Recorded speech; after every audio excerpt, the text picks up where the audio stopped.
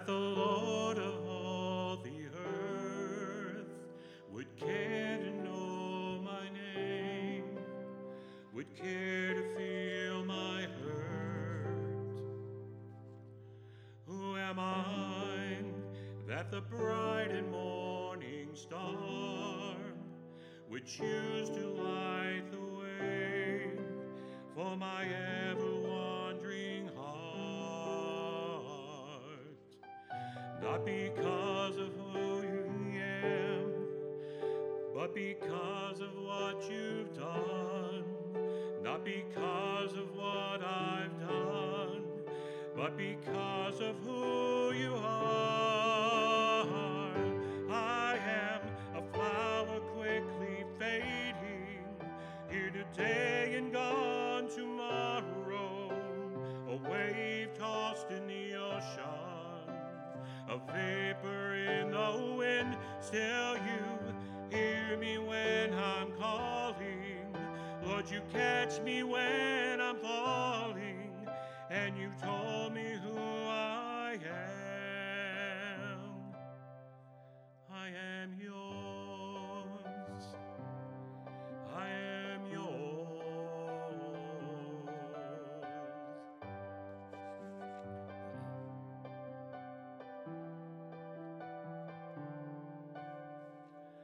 Who am I that the eyes that see my sin would look on me with love and watch me rise again?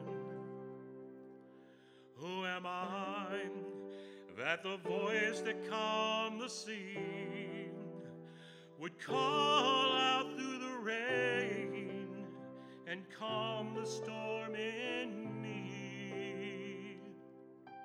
Not because of who I am, but because of what you've done. Not because of what I've done, but because of who you are. I am a flower quickly fading, here today and gone tomorrow, a wave tossed in the ocean, a vapor in the wind. Still you hear me when I'm calling. Lord, you catch me when I'm falling, and you told me who I am. I am yours.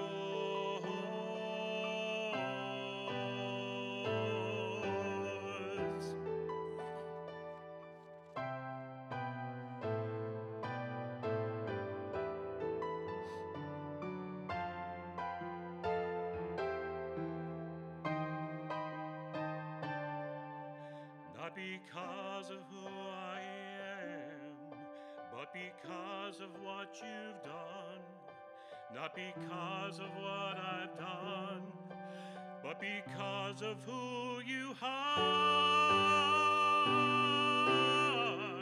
I am a flower quickly fading, here today and gone tomorrow, a wave tossed in the ocean, a vapor in the wind. Still you hear me when I'm calling. Lord, you catch me when I'm falling, and you've told me who I am. I am yours.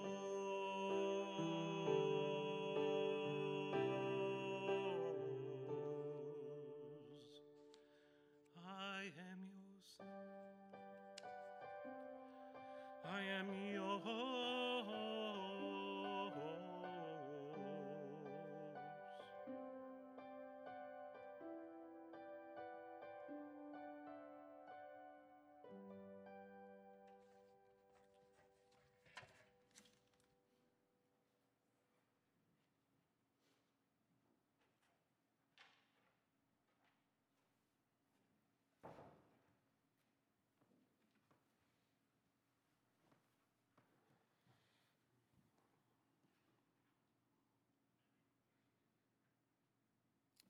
Amen. Goodness gracious. Okay, If you want to follow along with me this morning, I'll be in Deuteronomy 31, 31st chapter, the 6th verse. Deuteronomy, the 31st chapter, the 6th verse.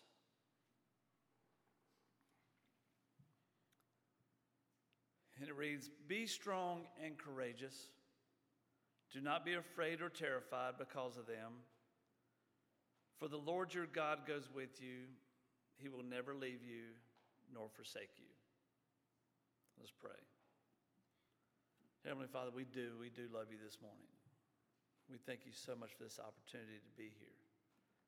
Lord, we just ask that you open our ears and our hearts to your message this morning, and that you pour out your Spirit upon the service. All these things we ask in your name. Amen. You've all heard the term, "It's a small world."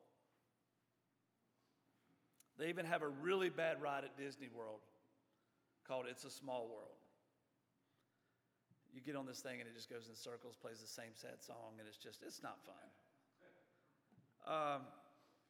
But I was stationed in Okinawa, Japan. And me and some of the guys from my platoon decided to go bowling one night. Yeah, they had a bowling alley in Okinawa, Japan, I know. But anyway, they had a bowling alley on base. So we get to the bowling alley and we're standing in line to get our bowling shoes because for some reason you can't bowl unless you're wearing their special shoes. I haven't quite figured that out. We'll talk about that another Sunday. But anyway, we're standing in line to get bowling shoes. And when I told the guy, size 12, he hands over a pair of shoes and goes, "Here you go, Curb. I don't know you." Yeah, I did know him. I graduated a year after this guy from Trinity Senior High School. This guy was working at the base bowling alley in Okinawa, Japan. And I went to high school with him. I remind you, we're in Japan. 7,800 miles as the crow flies. It's a 16-hour flight. What are the chances?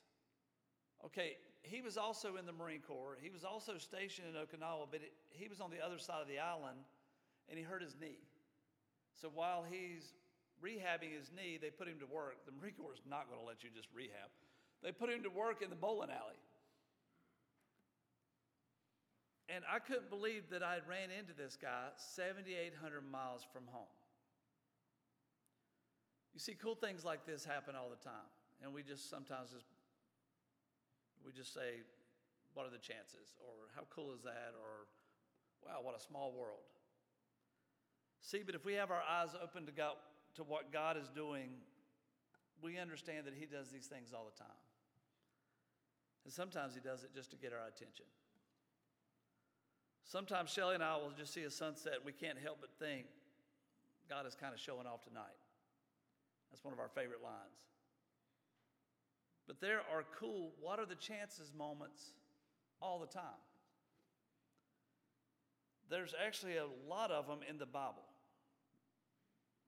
Moments throughout the Bible that you're like, wow, what are the chances? One of my favorites is the fact that there are 365 days in a year.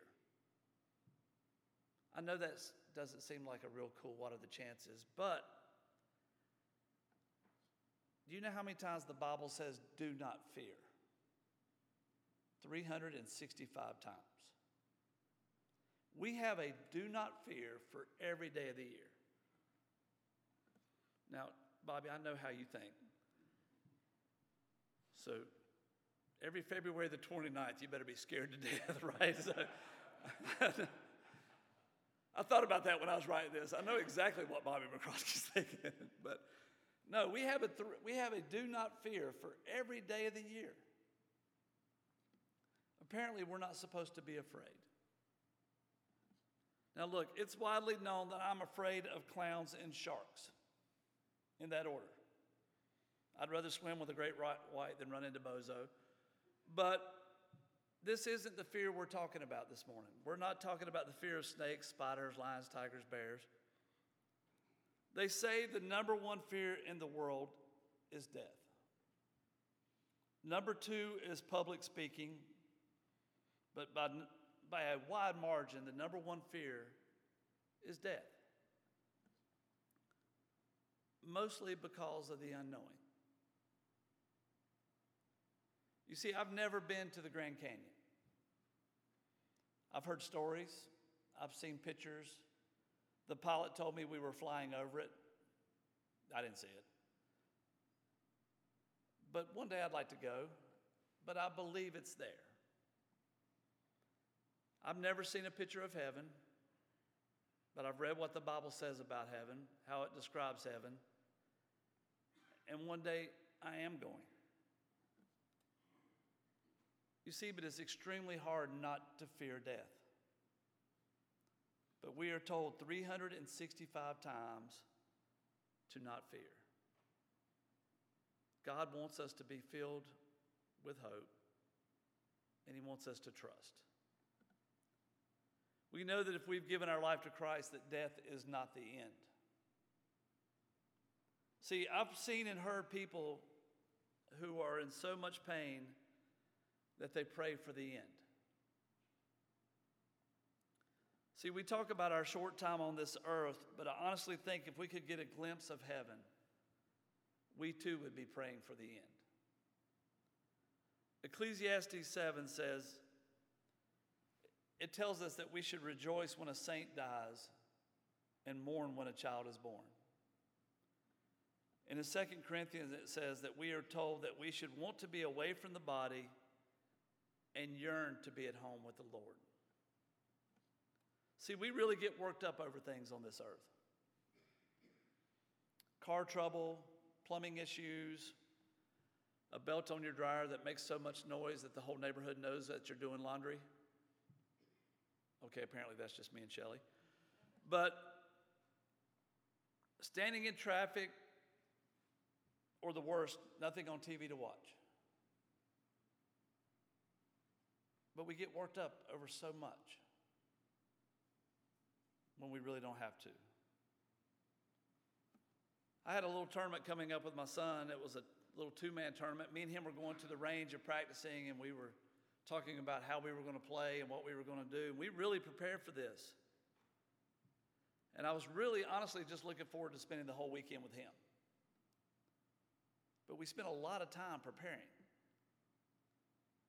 I've got a home in heaven that is being prepared for me right now.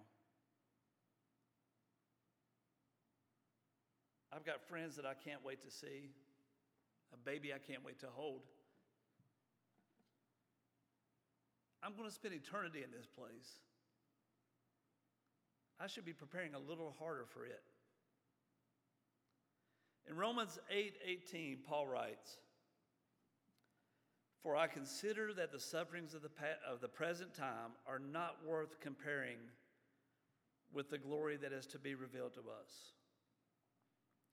The sufferings of our present time are not worth comparing with the glory that is going to be revealed to us. How cool is that? All the traffic lights, the back pains, the sufferings, watching friends and family pass away.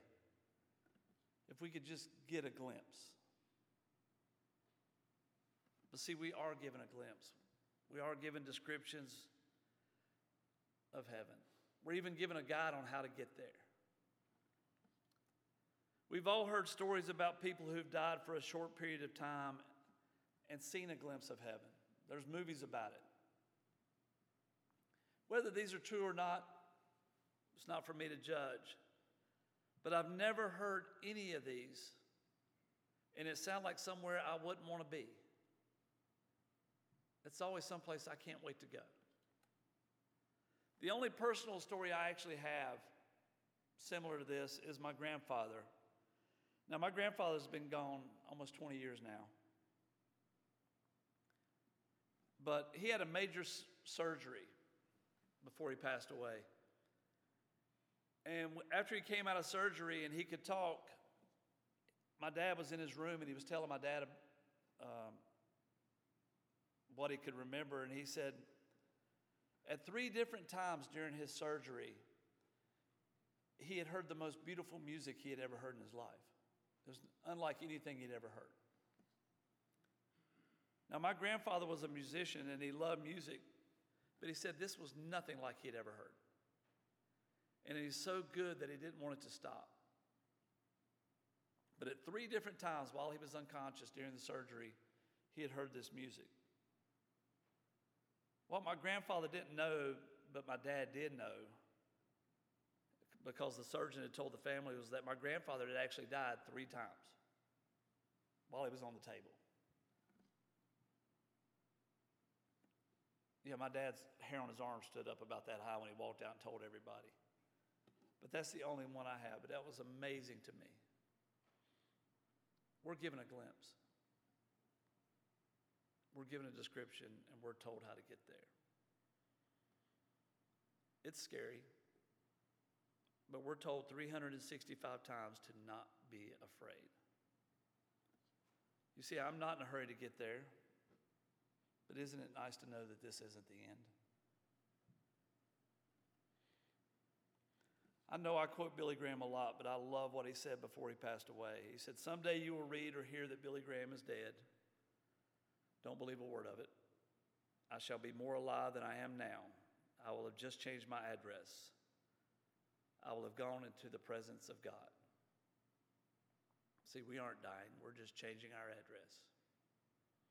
We don't even have to pack and pay the movers because he's preparing a place for us. We won't need anything. We don't need anything. And we'll never need anything.